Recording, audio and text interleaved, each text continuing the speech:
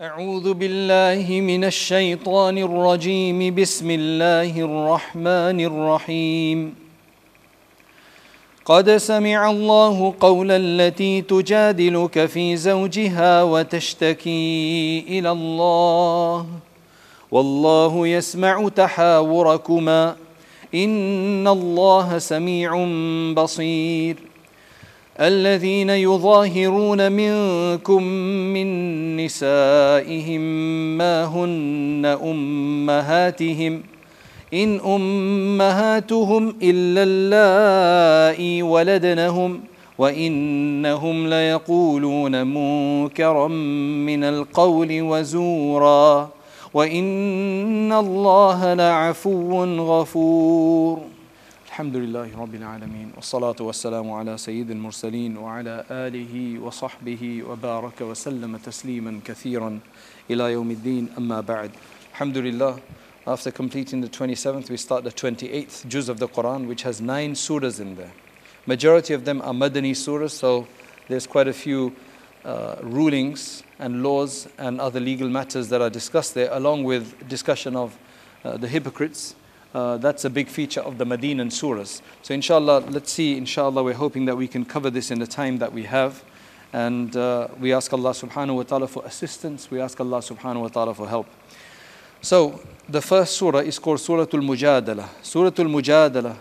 Mujadala, jadala, yujadil means to debate, to dispute, to debate. So it's called the debate. And there's a reasoning and a backdrop for that.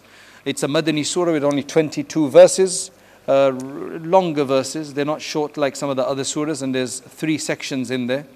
And as I mentioned, it mentions some things relating to the munafiqeen, also has some legal rulings that are mentioned in there. The first story that it starts with, for the first several verses, it's about a case to do with dhihar. So this is actually a surah that's named after a incident relating to a woman, Khawla bintu Tha'lab. Khawla bintu Tha'lab radiyallahu anha. It's her story essentially, and she came to argue a case with the Prophet sallallahu alaihi wasallam, and that's why it's called the debate. That's why it's called the debate, because of maybe the style that she used. It was called the debate. She is the wife of Aus ibn Samit. Aus ibn Samit radiyallahu anhu, and she came with his complaint, and did it very boldly in front of the Prophet sallallahu alaihi wasallam. And it was about dhihar. Dhihar is this old Jahiliyyah custom where they used to say to their wife that you are like my mother's back or something like that. And that meant that they would be haram forever. It was like a talaq, a divorce forever. They would become haram forever. Now Islam changed that ruling and said that that's not true. If you need to expiate for it, right? You need to expiate for it. If you expiate for it, then there's no divorce and you can get back together again. So that was a discussion, and those laws came down, that refreshing of those laws, or you can say implementing the proper laws of that, is mentioned in these first several verses. So it starts off with قَدْ سَمِعَ اللَّهُ قَوْلَ الَّتِي تُجَادِلُكَ فِي زَوْجِهَا. It's beautiful. I mean, how Allah subhanahu wa ta'ala must have loved her style or what she came to do. So Allah says that Allah has heard the statement of the one who came to dispute and debate with you regarding a husband, and who then complained to Allah subhanahu wa ta'ala. It's a longer story, and it's got several, there's several more details to it which I don't have the time to go into. But Allah says, Wallahu yasma'u tahawurakum. Allah was listening to your discussion, your discourse He was listening to. Allah is fully listening and seeing. And then the rulings are mentioned about it. So thereafter, that Surah Al-Mujadala includes the following several issues, or big issues. One of the big issues that begins with, you can say from verse 7 or so. From 7 or so, it's a discussion about whispering, intimate discourse, secret meetings, and especially in front of other people, to hold secret meetings and secret discourses so that the other person can't hear. And the hadith is very clear about that. The hadith, I'll just mention the hadith to you. The hadith mentions that if there's 3 of you, 2 of you should not whisper to one another, so that the third person is not grieved by that, because they're going to feel left out. They're going to feel that you're speaking about him. That's why this ruling also extends to 2 people speaking in another language in the presence of a third person. So if me and somebody speaking Urdu or Arabic or Gujarati or Turkish right? And the third person doesn't understand it. It could be like, unless they know that you've got something important to discuss and nothing about him, you'd have to take measures to figure that out. Likewise, if there's 4 of you, 3 of you shouldn't have that discourse, leaving 1 out. Yes, if there's 4 and 2 have that discourse, 2 are on the other side, then that's fine because they've got somebody else to talk to. Likewise, in our masajid, especially, when we've got, mashallah, some very ethnic-oriented masjid, like you've got a Urdu-speaking masjid or an Arabic or Somali-speaking masjid, you've got a newcomer, especially a convert when they come, right? Sometimes, you need to really make them feel welcome. If people carry on in their own languages and to the exclusion of that person, then that could grieve them. And not that you must include them in every discussion, but you otherwise apologize, that look, there's something we just need to discuss if you don't mind.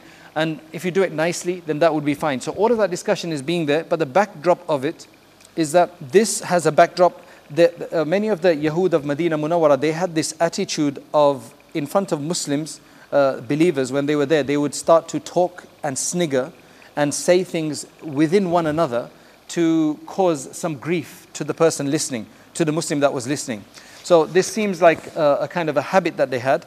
And aside from that, when they would come to the Prophet ﷺ, they started having these other attitudes, like with a really weird face, they would say, Assalamu alaikum, Assalamu alaikum, right? Which Sam means death, so death be upon you, and he made it sound like it's Salamu alaikum.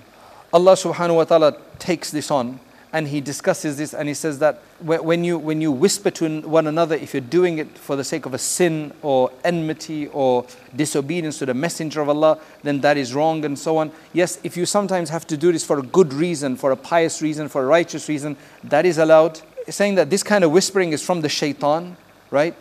So that he can grieve the people who believe, but you're not going to harm them in any way unless Allah wills. And it is upon Allah that the believers should trust. And that's verse 10. Thereafter, at the next, since Allah subhanahu wa ta'ala is talking about some communal etiquette and social adab and conduct, then Allah discusses the thing about where you come into the masjid, or anywhere for that matter, you're not allowed to push somebody out of their place. Whoever's first there, they should stay there. Allah subhanahu wa ta'ala says, when a newcomer does come, then tafassahu fil majalis. So that's in verse 11. Right, O people who believe, when it's said to you that you should make some space for oncomers, then you should do so. You shouldn't stick to your place then. Right? Fafsahu, you make space, then Allah will make space for you. Right? However, if you're told to disperse and leave after a gathering, then you should do that. Especially if, there's a reason. Now, these are not necessarily obligations, these are based on etiquette. So they're not fard or wajib or things like that, but they are based on etiquette, they're good ethics and so on. And that's why he's saying, when you're told to disperse, you should disperse. And Allah subhanahu wa ta'ala, this is a verse to point out, يَرْفَعِ اللَّهُ الَّذِينَ آمَنُوا مِنْكُمْ وَالَّذِينَ أُوتُوا الْعِلْمَ دَرَجَاتٍ وَاللَّهُ بِمَا تَعْمَلُونَ خَبِيرٌ. End of verse 11. Allah will raise those of you who believe. Allah will raise them, elevate them, give them honor, and those who've been given knowledge. So again, there's an encouragement for studying whatever you can study, right? Allah will raise them many stages. Allah subhanahu wa ta'ala is knowing of everything that you do. Then the next verse, 12, is that in order to stop those people coming in and bothering the Prophet sallallahu alaihi wasallam with just an excuse that they wanted to come and see him, they would just come and waste his time, right? You get calls sometimes like that, people just coming to waste your time, right? So here, Allah subhanahu wa ta'ala is saying that when you do go to speak privately to the Prophet sallallahu alaihi wasallam, إِذَا نَاجَيْتُمُ رَسُولٍ, then give some sadaqah beforehand.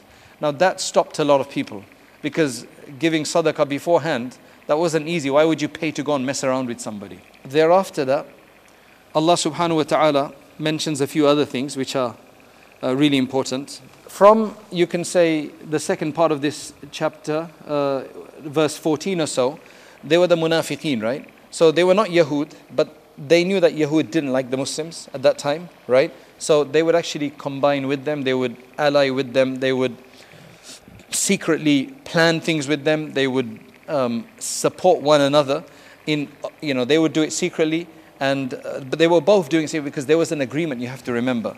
There was an agreement that was made between them, which I'll discuss in another chapter. And that's why Allah subhanahu wa ta'ala mentions that you should not be befriending them. do you not see those who befriend a people who Allah subhanahu wa ta'ala showered His anger upon? Right? مَا هُمْ مِنْكُمْ وَلَا مِنْهُمْ. They're not from among you. These munafiqeen are not from among you. Right? Allah subhanahu wa ta'ala has prepared a severe punishment. And then after that, it mentions that, their wealth and everything, their children, they can't be of any benefit to them. And finally, Allah subhanahu wa ta'ala distinguishes between, and the wording used is quite strong, it's called Hizbullah and the Hizb Shaitan. So the Hizbullah here does not refer to those guys in Lebanon, right? This is the true Hizbullah, the true group of Allah, which Allah subhanahu wa ta'ala describes here. So Allah first describes those people, the munafiqeen first, that they are the Hizb Shaitan. They are basically the Hizb means a group, the group of the Shaitan. Because the reason is that they would support people who were anti-Islam at that time, right? That's why it says then that لا تجد قوما يؤمنون بالله. The final long verse here, verse 22, is you will not find a people who believe in Allah and the last day who would then hold friendship or love those people who've gone against Allah and His Messenger, even if those people were their fathers, their children, their brothers, or their tribe members. Because these are the people who Allah has written Iman in their heart, like embedded Iman in their heart, and Allah subhanahu wa ta'ala has supported them with a spirit from Him, will enter them into Jannah, and Allah is well satisfied with them, and they're satisfied with Allah. This is the other place in the Quran where radiyallahu anhum wa radu anh is used, and this is about the people with Iman, right? These are the Hizbullah, this is the contingent of Allah, and it is Allah's contingent that will always be successful. What is mentioned about these people, right? Those who don't do this are basically people who have Iman. Allah will put Iman in their heart, Allah will assist them, and Allah subhanahu wa ta'ala will grant them paradise. And number 4, Allah is satisfied with them. So that's what you learn from here, right? Now, alhamdulillah, with that, this surah has been completed. One verse I want to just point out, verse 21, Allah promises, كَتَبَ اللَّهِ. Remember, kataba is prescribed. So, kutiba alaykum as-siyam, fasting has been prescribed upon you. That's the term. Allah here says, Allah has prescribed and written and determined that لَأَغْلِبَنَّ أَنَا وَرُسُلِي. That me, yani Allah and His messengers, we're going to be successful. And Allah has all strength and might to do that. Now we move on to the next one. We literally have timed it for 9 surahs. We have about just less than 7 minutes each. So make dua that we can do that. Some surahs are going to require a bit longer. But let's see what happens. The next surah is called Suratul Hashr. Hashr means either the gathering, driving everybody to gather somewhere. So it's called Suratul Hashr. Or you can say the driving somebody out. So there's various translations that you can find for this. Again, it's a Madni surah, 24 verses and 3 sections. You can set this up into relatively longer verses. They're not short like some of the others that we've read before. And the following are the discussions in here. It's got some really important discussions. Firstly, Allah subhanahu wa ta'ala starts off by telling us, it's one of the musabbihat, so it's sabbaha lillahi ma bis samawati wa ma fil ard. For Allah subhanahu wa ta'ala, everything in the heavens and earth glorify Allah, and He is almighty and so on. Then after that, Allah subhanahu wa ta'ala starts the discussion about a particular incident that took place in Medina Munawwara. Now, several of these surahs here relate to the Yahud of Medina Munawwara and the Munafiqeen, as I mentioned, because those were the biggest foes. Once you didn't have problems from the outside, from the Quraysh and from Makkah and everybody, the bigger problems were from inside, were from either the Munafiqeen or it was from the Yahud of Medina Munawwara. Now, what's going on here is that the first thing Allah subhanahu wa ta'ala then talks about is He mentions some of the aspects of His power, some of the effects of it, some of the evidences of it in the heavens and so on. And thereafter that, the understanding is that, you see, the Yahud had been in Medina Munawwara for many centuries and generations. From one of their diasporas, when they had to leave Jerusalem, they found that Medina Munawwara, or Yathrib at the time, fitted the bill of this oasis that they'd had written in their book. So that's why they came there. And there were 3 tribes that were settled there. Most of them are very, very well off. Not only that, they had the business in their hands, so economically they were extremely stable. In fact, they were superior in that sense. And because of their money lending at that time, they basically had so many people subjugated under them because they all owed them money. The other thing that they'd done is that they inhabited the southern area of Medina Munawwara, and they had huge fortified castles or forts. Right, they were very strong and very strong forts, and you hear the discussion about that sometimes. So they essentially were very arrogant because of that. They thought, we've got the money, we've got the strength, we've got the economy, and because of that, nothing's going to happen to us. But what Allah subhanahu wa ta'ala shows through here is that what they had to then face is that they literally were all evicted. Not just from Medina Munawwara, but there was another tribe in Khaybar as well, and they had to leave from there as well. Finally, from the Arabian Peninsula, they had to be forced in Sham. Some groups during the time of the Prophet ﷺ, and those who were left, they started causing problems afterwards, and Umar radiallahu anhu got rid of them as well. So eventually they all had to go, and this was something that was so, you can say, unbelievable, not only for them, not only for themselves, but also for the people of Makkah, the Quraysh of Makkah, the Arabs of Makkah. They would never imagine that the Yahud would have to actually leave Medina Munawwara ever, because of the way they were just so settled and just so, and that basically goes as a lesson for all of us today, that any group anywhere in the world, they think that, whether that be in China with our Muslim brothers there, whether that be in Palestine or in any other place, if people mess around, if people cause so corruption in the world, right? The Rohingya case in Myanmar, in India, all of these places. I mean, if you cause corruption, you're not going to last for too long, because that's instability in the world. As we read in Surah Al-Rahman yesterday, right? Allah has placed a balance, and anybody who upsets that balance is upsetting the law of Allah, and Allah subhanahu wa ta'ala comes down hard on such people. This is the surah that is basically telling us about this, that when they went against covenants, when they went against peace treaties, when they started becoming arrogant. And let me just read to you, this will provide a backdrop to many of these surahs. So what happened was that this surah, Surah Al-Hashr, was actually revealed in the second year after the migration of the Prophet ﷺ, right? And initially, because they went into they agreed a treaty with the Jewish tribes, the Arab tribes and the Jewish tribes. They'll have a peaceful coexistence. They'll defend one another of any possible attacks of the pagans of Mecca, for example, because that was where it was. Now, the problem is that despite this treaty, for whatever reason, they were not satisfied. The Yahud were not satisfied. So the Jewish tribes living there, they began to conspire against the Muslims, and they try to harm Muslims in whatever the way they could. In fact, on one occasion, the Prophet ﷺ had to visit the Banu Nadir, which was one of the Jewish clans or tribes in Medina, right? About implementing some aspects of a treaty. What they did was they secretly had a person stand somewhere above a building or somewhere, and when the Prophet ﷺ was going to go past, they were going to throw a large rock on him to kill him.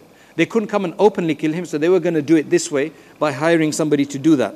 But alhamdulillah, Allah subhanahu wa ta'ala, the Prophet ﷺ was told about this. So then the Prophet ﷺ announced that our treaty has ended now, because you guys are always traitoring. You're always betraying us. So that's when the treaty ended, and they were asked to leave Medina Munawwara. That particular tribe, Banu Nadir, very wealthy, they were told to leave, right?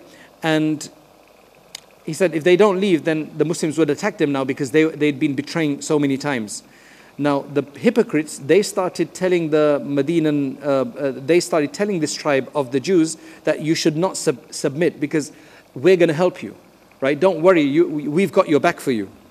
Now on their assurance, I mean, munafiqeen can never be trusted. On their assurance, the poor Banu Nadir, they didn't leave Medina within the period that was given that you should leave in that time, because afterwards you're not going to be protected anymore.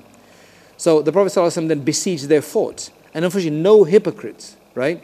No hypocrite came to their help afterwards, right? Ultimately they had to surrender, and then they were banished from Medina Munawwara. They were allowed actually to take all of their wealth with them except their weapons. They were allowed to take all of their wealth, and they pretty much took everything, including nails and everything. It's a whole discussion about that. And that's why some have actually called Surah Al-Hashr Surah of Bani Nadir, Surah of the Banu Nadir, because it's primarily about them. So that's the backdrop of the surah. Okay. Now, eventually, when they had to leave, and there was still a lot of mal ghanima, there's still a lot of fate that came. But now there was no battle here because they left. But there was a lot of wealth that was that came to the Muslims, and Allah subhanahu wa ta'ala now in these next verses 6 and 7 relates the rightful owners of that. We had Suratul Anfal. Suratul Anfal, which was about when you have a war and you get the spoils of war. This one is where there's no war and you get it through a treaty, all right, or through some agreement. Then in that case, the Mujahideen do not receive this wealth, okay? So where there's no war, in a war situation where there's a fight, then the Mujahideen get a big share of the wealth, right, of the spoils. But where it's not, then the Mujahideen don't get that. Then it's for Allah and His messengers. Allah says here, فَلِلَّهِ وَلِلرَّسُولِ, and for the relatives and for the yatim, the orphans, and for the poor people, and for the Ibn Sabil. Then Allah mentions a very important economics principle. كَيْ لَا يَكُونَ دُولَةً بَيْنَ الْأَغْنِيَاءِ مِنْكُمْ, just so that wealth is not something that is just passed around among the wealthy. And essentially that's what's happening today in the world, right? The few are basically buying from one another, right? They're doing trade with one another, they're investing with one another. So that means the money is being concentrated in a few people and the others don't get access to it. Then Allah mentions something else very important, another important rule of Islam. Whatever the messenger gives you, brings to you, whatever, accept it and take it. Whatever he prohibits you from, then abstain from it. Fear Allah. Allah is severe in His punishment. That is all in verse 7. Allah subhanahu wa ta'ala mentions an important praise for the Ansar. The Ansar and the Muhajirin, they both mentioned here. Allah says in the next verse 8, لِلْفُقَرَاءِ الْمُهَاجِرِينَ الَّذِينَ أُخْرِجُوا مِنْ دِيَارِهِمْ وَأَمْوَالِهِمْ يَبْتَغُونَ فَضْلًا مِنَ اللَّهِ وَرِضْوَانًا وَيَنْصُرُونَ اللَّهَ. So that's for the Faqir Muhajirin, that they had to basically abandon everything and move to Medina Munawwara. Then Allah mentions the praise of the Ansar, that when these Muslims came from in the migration from Makkah Mukarramah to Medina Munawwara, MashaAllah, يُحِبُّونَ مَنْ هَاجَرَ إِلَيْهِمْ. They loved it, they loved those people who migrated to them. Right? وَلَا يَجِدُونَ فِي صُدُورِهِمْ حَرَجًا مِمَّا أُوتُوا. And they didn't have any problem in their heart with, welcoming them and giving them things and so on. وَيُؤْثِرُونَ عَلَىٰ أَنفُسِهِمْ. These are the Ansar, mashallah. They would give preference over themselves, even if they had the most severe hunger afflict them. And there's that famous story of that Sahabi who took a guest of the Prophet ﷺ to his house. He only had food for one person, right? So for him and for his family. But because the guest had come, he shut the lights, gave the food to the guest, made the guest feel like he's eating as well, whereas he dedicated all to the guest because that's all the food he had, got his children to sleep hungry. And the next day, this verse is there, mashallah, that they give preference over themselves, even if they're in severe hunger themselves. And that Allah sends a good reminder. He says that whoever is saved from the extreme avarice and greed of themselves, then they are the successful people. May Allah protect us from avarice and greed. There's a lot of good other points in there which we don't have the time to mention. But thereafter that, Allah subhanahu wa ta'ala in the last section of this, from verse 18, Ya ayyuhalladhina amanu attaqullah. O people who believe, fear Allah. This is the famous last section in which the verse about Allah's names is mentioned. Huwallahu alladhi la ilaha illahu. So essentially Allah is telling the people of belief that you should fear Allah subhanahu wa ta'ala. Because if you don't fear Him, don't become like those people who forgot Allah. And then Allah made them forget themselves, meaning made them forget what was good for themselves. That's why they just then focused on the dunya. They forget about what's going to happen to them in the hereafter. And they became the people of the hellfire. Then Allah subhanahu wa ta'ala mentions in verse 21, the next verse, that if Allah, do you understand the value you have in the Quran?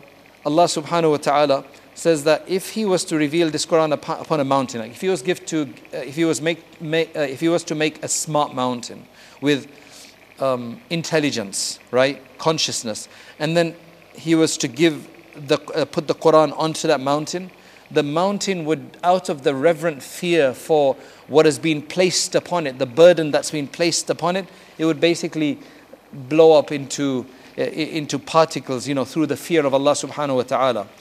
Allah says that these are examples, and then the last few verses are all about the beautiful names of Allah subhanahu wa ta'ala. And the surah then ends, mashallah, with the similar way that it started, which is by praising Allah. يُسَبِّحُ لِلَّهِ يُسَبِّحُ لَهُ مَا فِي السَّمَاوَاتِ وَالْأَرْضِ. Everything in the heavens and the earth, praise Allah. Doesn't matter what you guys do, but remember everything praises Allah subhanahu wa ta'ala, and He's the mighty one and the wise one. It's also a Medinan surah, and it's called Suratul Mumtahina. Mumtahina, the examiner. It's about examination. It's about testing somebody. And when I get to it, I'll explain that to you. It has only 13 verses. Again, they're very large verses and 2 sections. At the beginning is the discussion, Ya ayyuhalladhina amanu la tattakhidhu aduwwi wa aduwwakum awliya. About a particular incident in Medina Munawwara. O people who believe, do not take my enemies and your enemies. So they're both our enemies. Do not make them friends, associates, partners, right?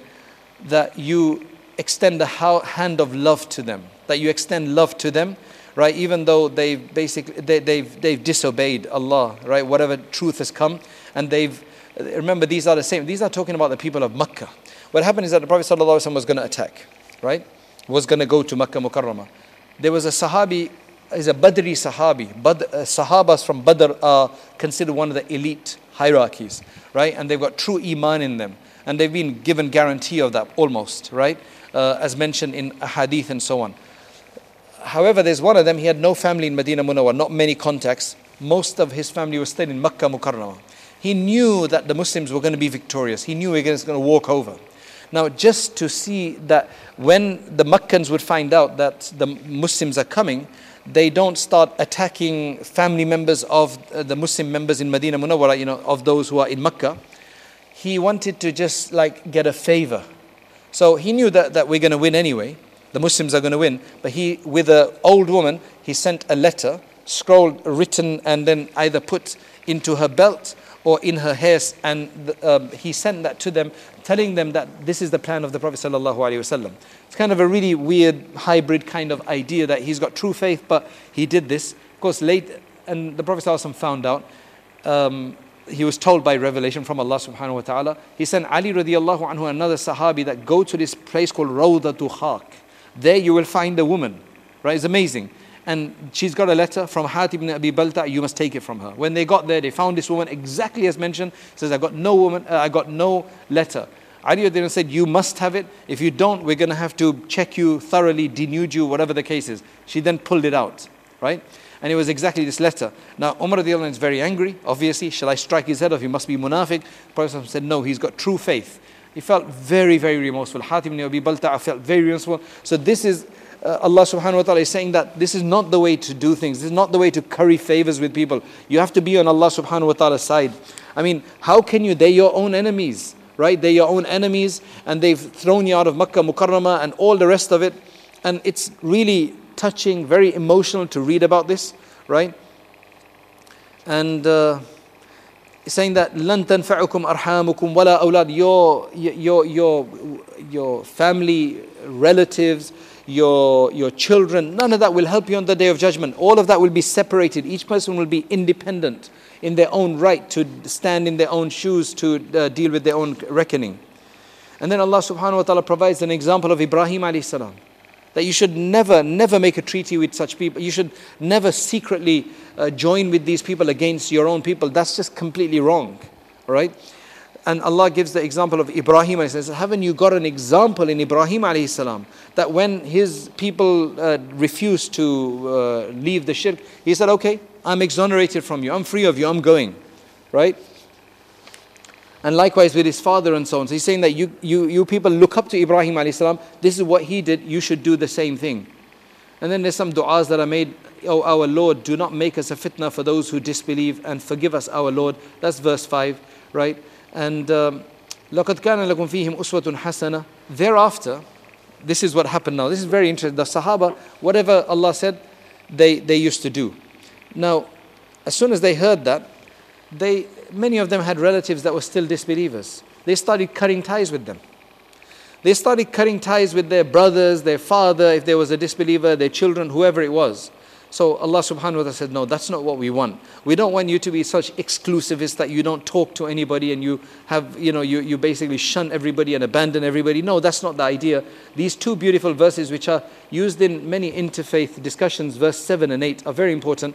Asallahu, actually the next one as well, 7, 8 and 9. It's very close that maybe between you and those people who have severe enmity right now, Allah will create love, right? There'll become love between you. Allah has ability, and exactly when they showed good to these people, good etiquette to these people. Allah subhanahu wa ta'ala made them become believers in a few years. So all of these families became Muslims eventually. But Allah subhanahu wa ta'ala says, look, Allah does not prohibit you, verse 8, from those who do not fight with you in the deen. Right? They're not fighting you for the deen, and they did not evict you and throw you out of your cities. Right? There's no problem that you act well with them and that you act with them in justice. Allah subhanahu wa ta'ala loves those who act with justice and who deal with people well. Allah only prohibits you from those people who fight with you with regards to the deen and who've thrown you out of your places and who assist one another in taking you out and so on. These are, if anybody who makes friends with such people, they are the oppressors. And that's a clear rule with anybody. I mean, you call that treason, right? Anybody in England who does that with an enemy of England, they'll file them, they'll basically try them for treason. That's what this is what treason is. I mean, you need some kind of, you need some kind of respect, mutual laws in that sense. Thereafter, the next verse, which is verse 10, Allah subhanahu wa ta'ala deals with another issue that there was a treaty of Hudaybiyah that if anybody came to Makkah Mukarramah, they'd have to send them back and so on. However, what about women? Now that was not mentioned in the treaty. So there was a famous disbeliever from Makkah Mukarramah whose daughter became a Muslim. Her name was Kulthum, and his name was Uqba ibn Abi Mu'ayt. He was a big enemy of Islam. His daughter became Muslim and she migrated to Medina Munawwara. And then he came to ask for her back and said, it's the treaty. But the Prophet said, the treaty has got nothing to do with women, refused to send her back with him. So he went back. So that's why Allah subhanahu wa ta'ala gives this whole ruling in here of how to deal with them. Allah is saying, and this is why this surah is called Suratul Mumtahina or Mumtahana, right? Reason is that any of those women who come, speak to them, examine them, meaning have an interview with them, and if they've come for the right reason, they've come for their faith, they come with sincerity, then let them stay in Medina Munawwara. So that's the point there. Then after that, there's a few other rulings that I mentioned. The Prophet ﷺ is told that, when the believing women come to you to take bay'ah with you, right, on the so on and so forth, then make sure you take bay'ah and seek forgiveness for them. Allah subhanahu wa ta'ala is all forgiving. And then again, the last verse again says, O people who believe, do not make friends with people who Allah subhanahu wa ta'ala showered His anger upon and who've lost any hope of goodness in the hereafter.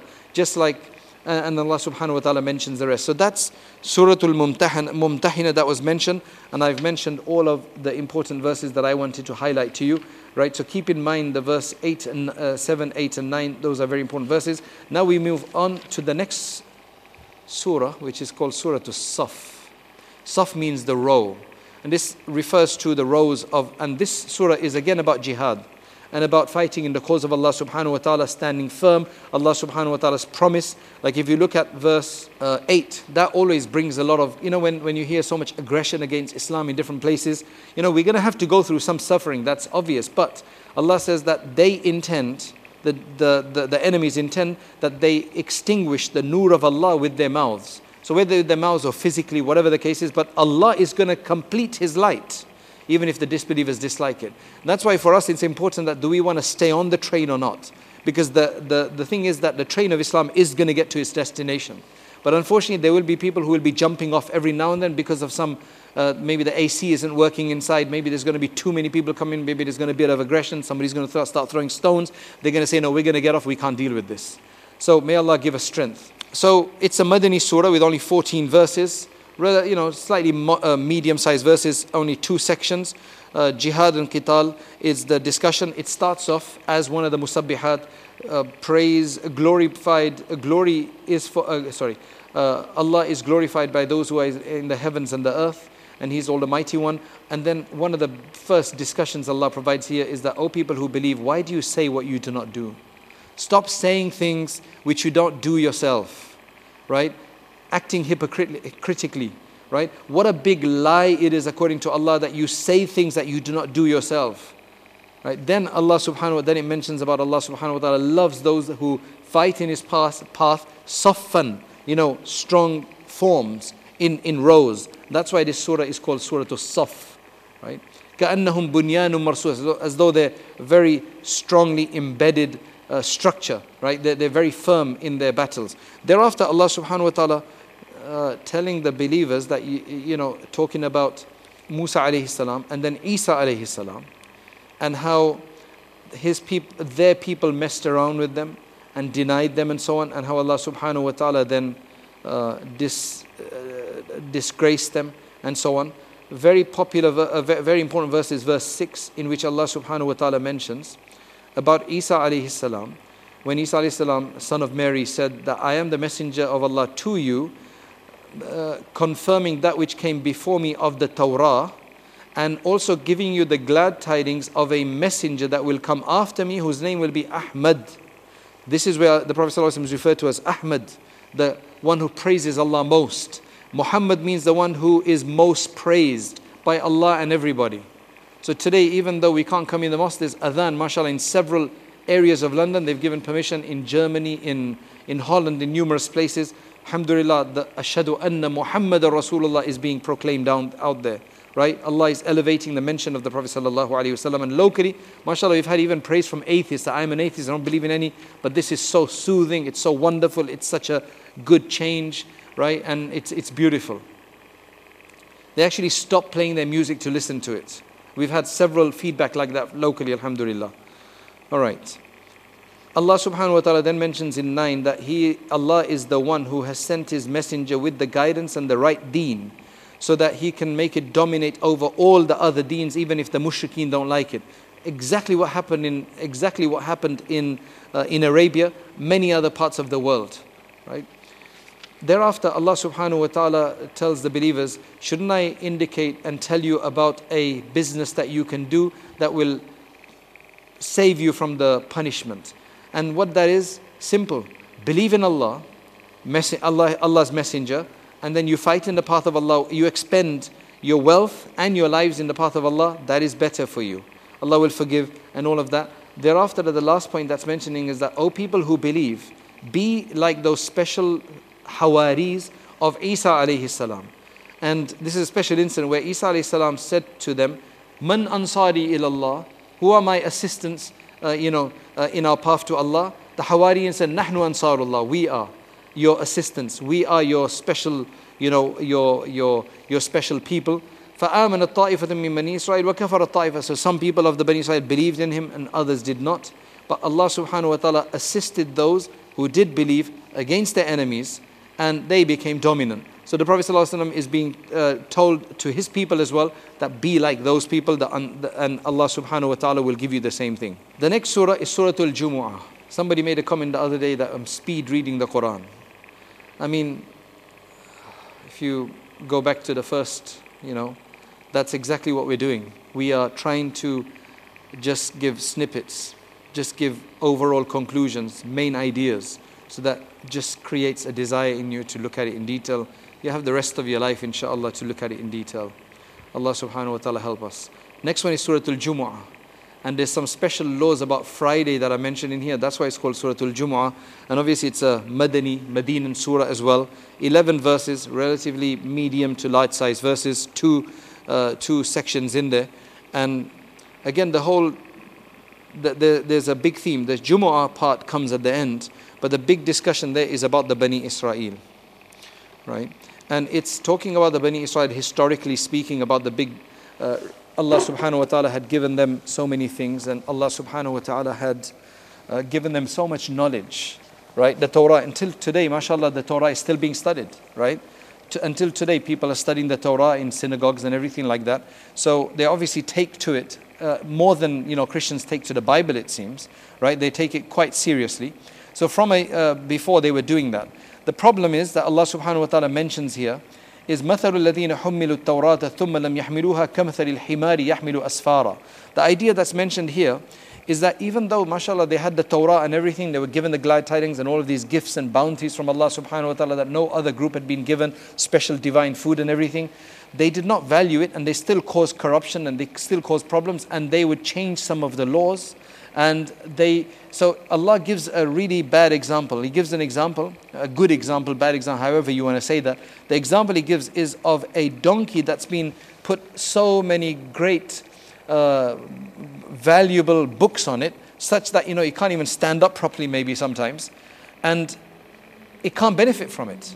So it's like you got a truck, and you laden it with all these wonderful books that you're going to send to a library.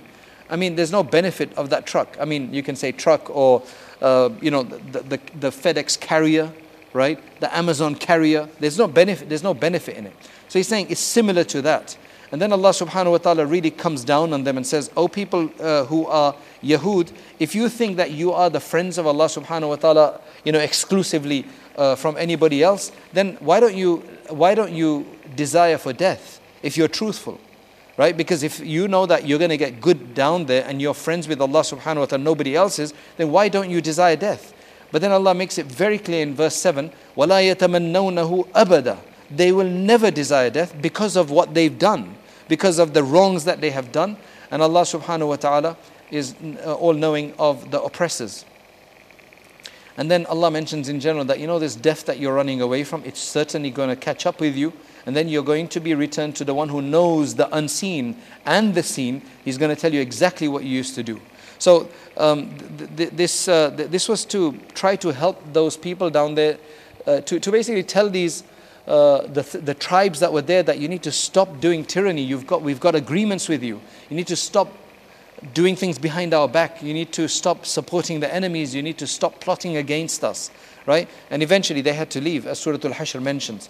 Then the final few two verses there are that 3 verses. O people who believe, when the adhan is given on Friday, when the call is given, then you should hasten and you should abandon all selling. According to most ulama, the second adhan, once that's given, some say the first adhan, because there's 2 adhans of Jumu'ah now. Before in times of Prophet ﷺ, there's only one, but because more people were expanded, the ummah expanded, that's why they had to have another adhan just to get people to know. So that's why many ulama say it's the second adhan, that you cannot have any business. So Muslims should not be having their business. Then there's a whole difference of opinion as to whether you got non-Muslims working there, can they continue the business and so on, is it in a Muslim area or not, and there's whole fatwas written about that. But the idea is that we're very different from, for example, the Jewish faith and from the Christian faith. We are allowed to work on Friday. So at Jumu'ah time, you're not allowed, right? And in Muslim communities, they generally have everything shut on Friday mornings, right, to prepare for Jumu'ah. After Jumu'ah, everything opens up. That's why the bazaars are open after Jumu'ah. That's why Allah says that once the salat is finished, disperse in the earth, وَابْتَغُوا مِنْ فَضْلِ اللَّهِ, and seek the grace of Allah. And the grace of Allah, many have interpreted this as the wealth. You can go and earn a living after Friday, so it's not necessary, must be a holiday. Right? You can go and earn a living. It's not like the Jews were not allowed to, do trade and that on Saturdays and so on. You are allowed to do that. Then Allah in the last verse mentions about a particular incident where there was some huge amount of spoils of war had come, and the Muslims are very, very in dire straits. So there was a prayer about to take place, or the prayer just finished, and when they saw that, mashallah, all of this spoils had come, they all rushed towards it. The Prophet smiled that, they got so much need and desperation. So he smiled at it, right? But then the Prophet ﷺ mentioned that what Allah has is superior, and I fear that the dunya will finally open up to you, and then you'll start competing with one another. That hadith is relevant to this as well. Because they left the Prophet ﷺ, they said, when they saw the tijara or lahwan, they run away from you, and they leave you standing. So that's the discussion ends with that. The next one is Surah Al-Munafiqun, which is the 63rd surah of the Quran. 63rd, so we are over halfway, right? We are over halfway, 114 surahs in the Quran. Out of that, we've done 62 surahs. So we're over halfway, alhamdulillah. And we've got 3 days left. We've got today, tomorrow, and the next day left to finish off the other, 50 surahs or so. May Allah make it easy. All right, the next surah is Surah Al-Munafiqun. Now you know that we've already been discussing munafiqeen and hypocrites throughout. Right? Most Madani surahs have discussion of munafiqeen. This one is called the Munafiqeen because in this surah, the entire surah is about that. Pretty much. The most of the surah is just about munafiqeen. That's why it's called the Munafiqeen. It's a Madani surah, obviously, with 11 verses. Two sections it's been split into, and in there it mentions several different akhlaq of the munafiqeen. It mentions several different bad traits about the munafiqeen.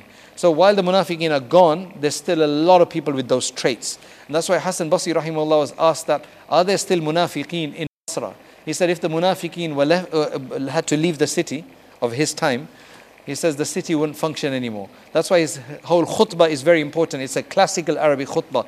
هيهات هيهات أهلك الناس الأماني قول بلا عمل ومعرفة بغير صبر وإيمان بلا يقين ما لي أرى رجالا ولا أرى عقولا دخل القوم والله ثم خرجوا and the whole discussion. Then he discusses what a true believer is. You should really get a copy of that khutbah and read it. It's quite amazing. It's very insightful. Anyway, here the whole surah is, as I said, about munafiqeen and their lying. So Allah starts off by saying that munafiqeen come to you and they say that we bear witness, we testify that you are the messenger of Allah.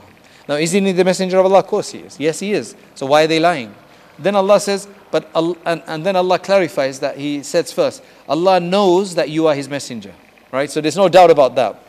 But Allah then says, Allah testifies that the munafiqeen are liars.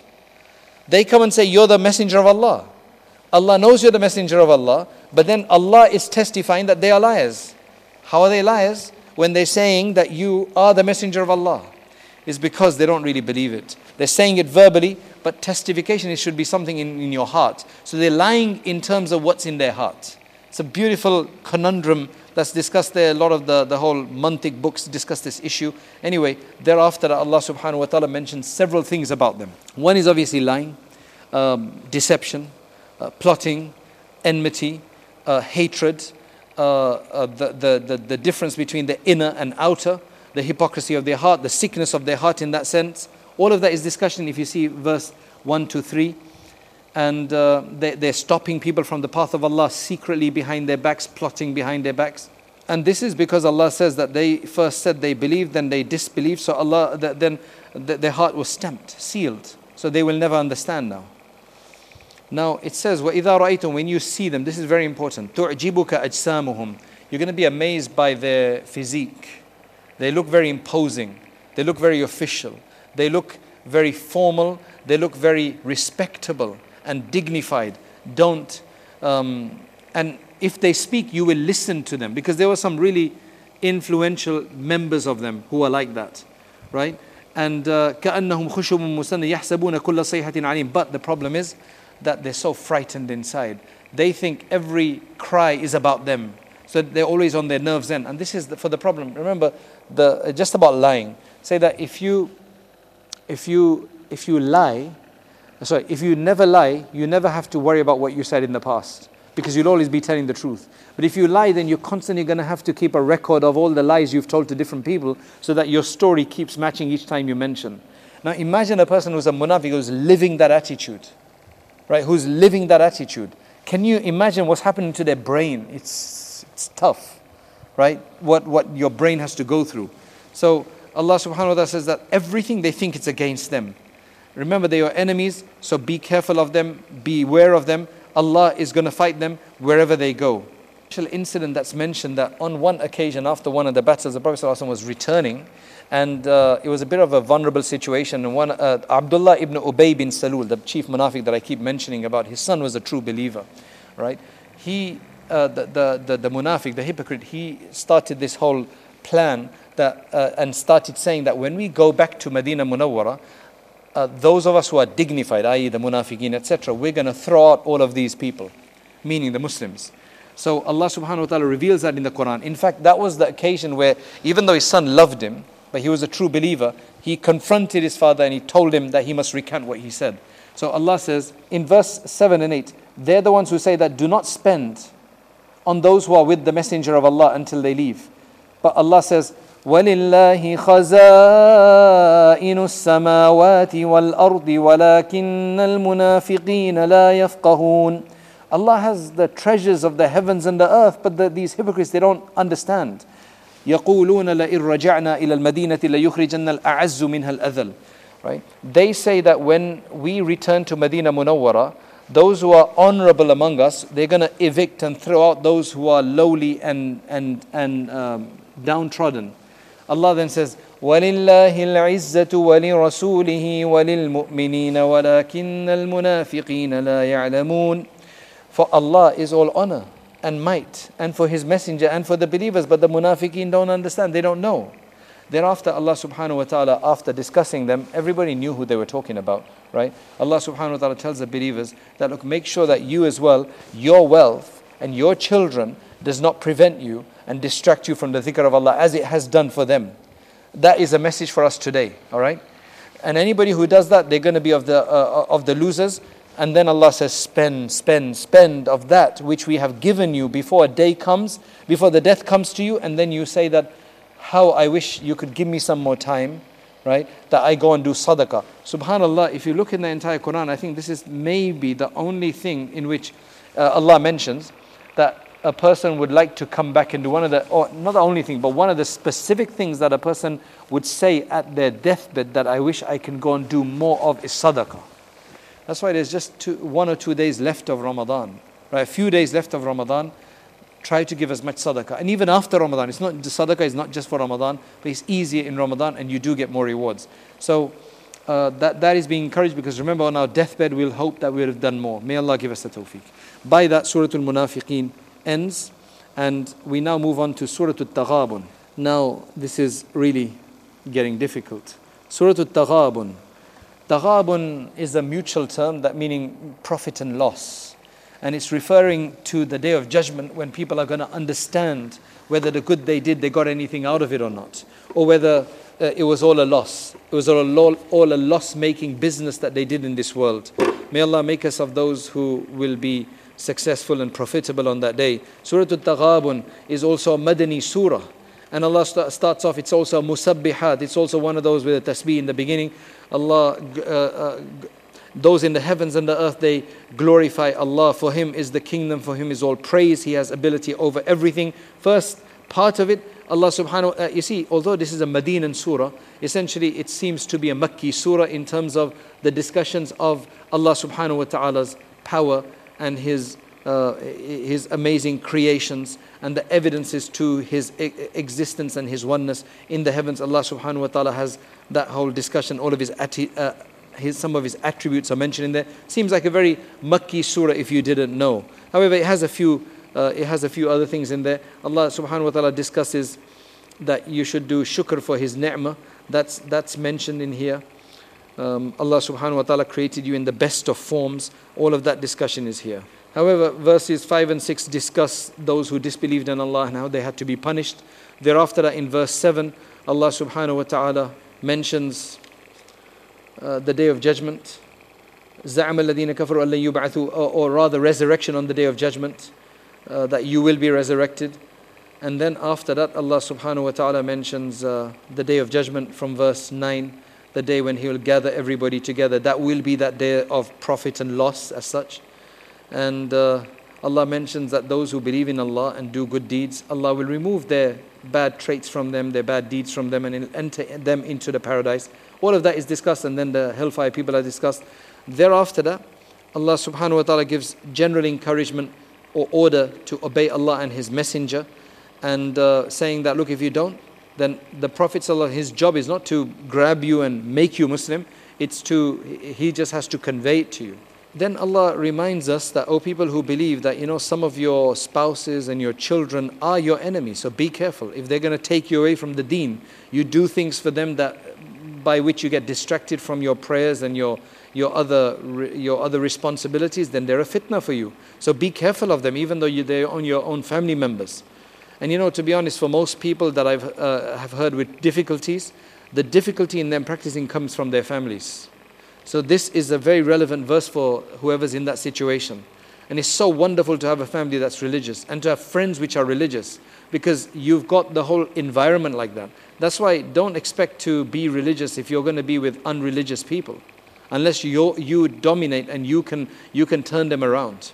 Right? That's why Allah subhanahu wa ta'ala says your wealth and your children are fitna for you. But Allah says, وَإِن تَعْفُوا وَتَصْفَحُوا وَتَغْفِرُوا فَإِنَّ اللَّهَ غَفُورٌ رَحِيمٌ. If you pardon, you overlook, and you forgive, Allah subhanahu wa ta'ala is also forgiving. Allah then says, فَاتَّقُوا اللَّهَ مَسْتَطَعْتُمْ. Right? This is what we're told to do. Fear Allah as much as is possible. Sometimes it's difficult, we understand that. People come and say, oh, this is difficult, and they're having a difficulty. Well, do your best and ask Allah for forgiveness. Just don't justify your wrongs. Don't say, I live in England, I live in America, I live in Norway, I live in the West or wherever, right? And that's why I can do this wrong. I don't have to do this ruling. I don't have to go for Jumu'ah, or I can do this, I can do that. No, don't ever justify. That's one of the worst things you can do. Say, inshallah, I'll do it tomorrow. I can't do it today. May Allah forgive me. May Allah give me the strength to do tomorrow. Thereafter, again, criticizing bukhl and miserliness and encouraging loan to Allah, right? And again Allah says He will multiply and He'll also forgive you as well, because Allah subhanahu wa ta'ala is very grateful and He's very forbearing. He's the knower of the unseen and the seen, and He is the mighty and the wise one. And by that we finish the surah. Alhamdulillah.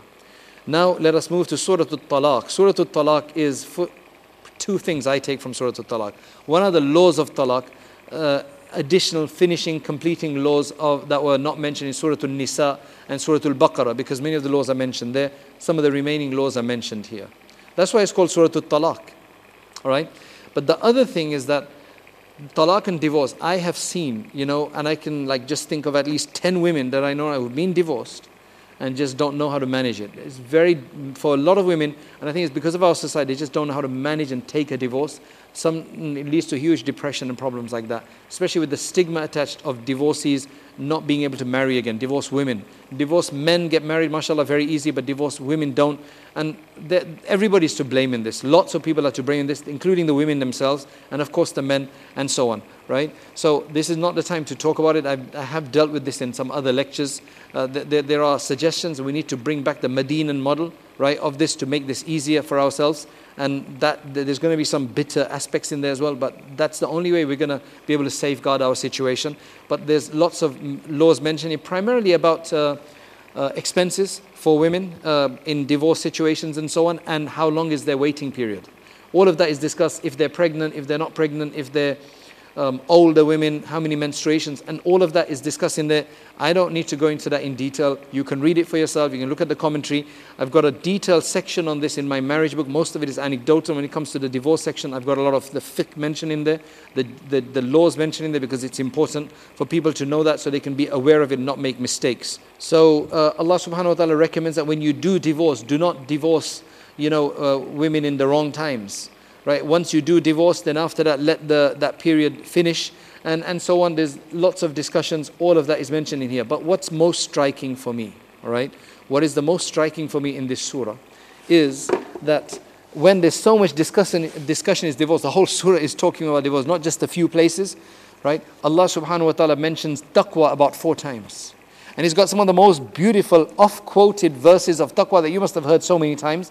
And I think if a woman and a man have taqwa, then even a divorce situation will end up in a good thing. Although divorce is a bad thing, but sometimes it's inevitable. Inshallah, as Allah says, that وَإِن يَتَفَرَّقَا يُغْنِ اللَّهُ كُلًّا مِنْ سَعَتِهِ. When they do separate, if they have to separate, Allah will enrich each one of them from His abundance. So keep your trust in Allah. The first one is, these are the boundaries of Allah. Whoever goes beyond the boundary of Allah, then they've oppressed themselves. Anyway, فَإِذَا Allah subhanahu wa ta'ala then says, the first case is in verse 2, where Allah says, وَمَنْ يَتَّقِ اللَّهِ, whoever fears Allah, Allah will find an exit for him. Allah will find a way out. So, women who are depressed, or men who are depressed, right, especially in divorce case situations, nothing seems to work out, let it go. Allah will make a way out. Have your trust in Allah. Then it mentions Allah will then provide them from where they would never have imagined. And a lot of times psychologically, when somebody goes through this situation, they think, end of the world. I can't see life after this. I can't see happiness. I've had women call me, like, will I ever see happiness after 17 years of a messed up marriage? Yes, because Allah promises it. He can give you, sustain you from where you would never have imagined. Then Allah says, whoever puts his trust in Allah, Allah is sufficient for them. Allah is going to complete His affairs and matters. And Allah has made a designated period or allotment or proportion for everything. Thereafter that, at the end, there's some more laws about the waiting period. Then at the end of verse 4 again, وَمَنْ يَتَّقِ اللَّهِ, whoever fears Allah, Allah will create ease in their matter. Because once you have Allah on your side, half of your depression is gone, and then the rest of it will go once you get the rest of your mind right, and you strengthen your resolve in Allah subhanahu wa ta'ala. Thereafter that, Allah subhanahu wa ta'ala says in verse 5, this is the command of Allah that He has revealed to you. Again, whoever fears Allah, Allah will remove their bad deeds and He will magnify their rewards for them. Then there's discussions that you're not allowed to throw out a woman who's in a waiting period. It's still the husband's responsibility to pay for her, as long as she's staying in the same house and he's not telling her to get her. He's not allowed. He needs to keep her in the same house, right? And he needs to pay until her iddah finishes. He needs to be basically paying all her expenses until then as well. How much you should spend, that's mentioned in verse 7. Everybody spends according to their status, right? There's no minimal amount or something. It's whatever they need according to their status of people. It's a very wealthy family, they're going to need more expenses. If it's a very, easygoing, small expenses family, then that's fine. Thereafter, Allah subhanahu wa ta'ala goes back to history and talks about these areas which disobeyed their Lord and what happened to them. All of that is discussed. However, Allah subhanahu wa ta'ala at the end of it speaks about the righteous people and what they're going to get in paradise, and all of that is mentioned. Allah subhanahu wa ta'ala then talks about the 7 heavens, how Allah subhanahu wa ta'ala created and all the matters they come down. And Allah says, Allah is well encompassing of everything in terms of knowledge. Everything is encompassed by Allah subhanahu wa ta'ala. He knows about everything that goes on. He just knows what's going on. And the final surah, alhamdulillah, we haven't done too bad. Alhamdulillah, we've just gone over an hour. Alhamdulillah, alhamdulillah, I never believed we could do this. With your du'as, with the barakah of Allah, barakah of Ramadan, the barakah of this masjid, inshallah, as well, right? This is the mighty masjid. It's called the Aziziyya Masjid, right? The Aziziyya, the might, right? Many people have been wondering which masjid are we in. So now I'll reveal to you on the 28th juz which masjid we're in. May Allah take it from strength to strength and protect it, and let a lot of good guidance come from it and fill it up, inshallah, right? And open it up just the way they've opened up for us, inshallah. So this Surah At-Tahrim now, we still need to keep up the pace. Surah At-Tahrim. Tahrim means to prohibit something, to make something unlawful. Tahrim of something which is haram, right? So what's going on in here? This is also Madani Surah, very Madani Surah. Has only 12 verses, very long verses, some of them. And it incorporates 2 or 3 different issues. One of the primary reasons why it's called Tahrim is about some very private matters, very personal matters of the Prophet ﷺ's household. And what happened is that there are difference of opinion, and it could be both. There's a story of the honey, and there is a story of Maria Qibtiyya, right? So one incident is that the Prophet ﷺ, because of some discussion, he said, okay, I'm not going to go to Maria Qibtiyya, which was his slave concubine. Right, all the others were wives. He had a few concubines. Says, okay, I'm not going to go. He had actually one child with this concubine, as opposed to majority of wives he had no children from.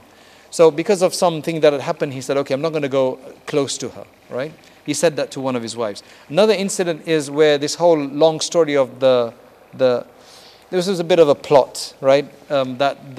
Was hatched between some of the wives of the Prophet ﷺ against some of the others. Because he saw that he kept going to one wife who would serve him honey. So he kept going there, or he would go there and spend maybe a bit longer. So they said, look, this is what we're going to do. And when he comes back, we're going to say that your mouth is smelling, right, of this particular plant, right? Uzfur, I think, or something like that it's called. And maybe, the idea was that it'll be saying that this honey is, the pollen is from that plant, and that's why it has that. And Prophet used to hate bad smells. So nadif, they would hate it. So he said, I'm not going to eat that honey anymore from her house, or something like that. So then Allah subhanahu wa ta'ala comes down on that discussion, and he says, Ya ayyuhan nabi, lima tuharrimu ma ahallallahu lak. What a beautiful statement. O Prophet, why are you making unlawful what Allah has made halal for you? Whether it's the concubine, or whether it's the honey. تَبْتَغِي مَرْضَاتَ أَزْوَاجِكَ. You're just seeking the pleasure of your wives. Allah is forgiving. Don't worry, Allah is forgiving. So then thereafter that, Allah subhanahu wa ta'ala mentions that you can break an oath when you've taken an oath for not the right thing. You can break the oath, it's allowed. Then you see, the Prophet ﷺ had mentioned one of these things to Hafsa radiallahu anha, and told her not to tell anybody, but she told Aisha radiyallahu anha. So that's mentioned in verse 2. And the Prophet got very angry when he found out that she told Aisha radiyallahu anha. He wasn't supposed to. They're supposed to keep a secret. So he got very upset, to such a degree that there was even discussion of divorcing some of his wives at that point. Allah subhanahu wa ta'ala reveals all of this. It says exactly that when he told her not to tell anybody, and she told somebody and revealed, and so on and so forth, all of that is mentioned. And then Allah subhanahu wa ta'ala talks to the wives of the Prophet sallallahu alaihi wasallam and says that you need to make tawbah, and if you make tawbah, it'll all be good and everything. But if you're going to not do that, and if you're going to act in a different way, it's possible that asa rabbu in tallaqakunna, that if he does divorce you, Allah will replace for him much better wives, Muslims, mu'min, qanitat, ta'ibat, abidat, sa'ihat, thayyibat wa abkara. Right? And you can look at the translation, you can read up the translation of this. This is then, that ends, but there's something related to that in verse 6. Allah says, gives the responsibility to parents. This is a huge responsibility. This is the verse of the Quran that relates to parents. O people who believe, protect yourself and your families from the fire, whose fuel is people and stones. And there are some severe angels standing there in guard who do not disobey Allah, and they do exactly what Allah wants. And no disbelievers, don't make any excuses today. You'll be given exactly what you did. So that's a very important, this gives us responsibility. Allah allow us to fulfill this responsibility towards our children. I wrote a book on marriage after being married for over 22 years. And dealing with marital issues for 20 years, over. I felt a bit confident to write it. But I still can't write a book about bringing up children yet. I'm waiting for my 2 eldest to get married and then settle, and then maybe I can say now I can do that, because inshallah I've succeeded. It's difficult to fulfill this. But may Allah make it easy. Allah makes it easy for those who have taqwa, those who strive for the deen, those who love the deen. Allah will make it easy for them in the right way, who are not excessive and who don't have shortcoming. Allah give us that balance. And then after that, Allah subhanahu wa ta'ala has another very prominent verse. This is the Tawbatun Nasuh verse, the sincere repentance verse. Of verse 8, O people who believe, repent to Allah, a sincere repentance. It is very likely that your Lord will forgive you your evil deeds. Always, it assumes that we have evil deeds already, always. Because that's the majority of people. Very few people have no misdeeds at all. That's why, but Allah will forgive them. So He's taken that for granted that we have misdeeds. It's taken that for granted, so why should we be despondent? And then He will enter you into Jannah, into Jannat, into gardens under which rivers flow, right? And that will be the day when Allah subhanahu wa ta'ala will not humiliate the Prophet and those who believe in him. Allah will not humiliate the Prophets and those who believe. May Allah not humiliate us on that day. And again, the concept of nur comes up again. Their light, may Allah give us of this light, their light will be traveling in front of them and to their right, right? And they will be saying, our Lord, complete for us our light and forgive us. And Allah subhanahu wa ta'ala has power over everything. Then after that, there is encouragement. O people, O Prophet, fight with the disbelievers and the munafiqeen and be severe upon them now, right? Be severe. Their end is Jahannam. And what a bad ending place that is. And the last few verses are beautiful examples, which especially the sisters need to listen to. But they're examples for everybody. But Allah subhanahu wa ta'ala is giving an example of intense kufr. Right? How bad somebody's kufr can be. Right? That despite given the entire beautiful environment, all positives, everything advantageous to them, they still disbelieve. Who could that be? And He gives an example of a woman in that. Right? And then He gives another example of the worst situation, the worst environment you could be in, where to believe there is virtually impossible, and mashallah, that person believes, even though given that environment. Right? So that shows that it's actually from a person's inner strength from Allah that they're going to believe or disbelieve, regardless of their surroundings. So stop making excuses. There are so many excuses that someone's made. Ahwal aise, right? These are our times, or these are our states, or this is just what's going on, or these are just my circumstances. Your circumstances can change when you have a will, and Allah will not change. We've read another verse, لا يغير إن الله لا يغير ما بقوم حتى يغيروا ما بأنفسهم. You have to take the first step. So the example Allah provides, first example, that Allah subhanahu wa ta'ala provides in verse 10 is Allah provides an example of a kufr, right? Of kufr, of people who disbelieve, how bad it can be. The wives of Nuh and the wife of Lut alayhi salam. The wife of Nuh and Lut alayhi salam, right? Their wives, they were under two servants of ours, righteous. Imagine, Jibreel alayhi salam is coming to them. They have wahi, revelation, miracles, but blinded. Can you imagine? You got miracles in front of you, your husband's a prophet, angels, but no, you don't want to believe. And they could not do anything. Their husbands could not do anything for them. They were told to enter the fire. Then after that, lo and behold, the example of given of strength of belief is the wife of Pharaoh. Pharaoh's calling himself God. Do you have people in your family that call themselves God? Right? Does your father call himself God, who stops you from wearing hijab, or stops you from practicing, stops you from studying the deen, right? You know, this guy Pharaoh was calling himself God. He was huge persecution. He actually did persecute her. Whole stories of his persecuting his wife Asiya. But no, she prays to Allah. And look at her dua. Make this dua to Allah if that's the case with us, right? Ibni li indaka baytan, make a house for me in paradise.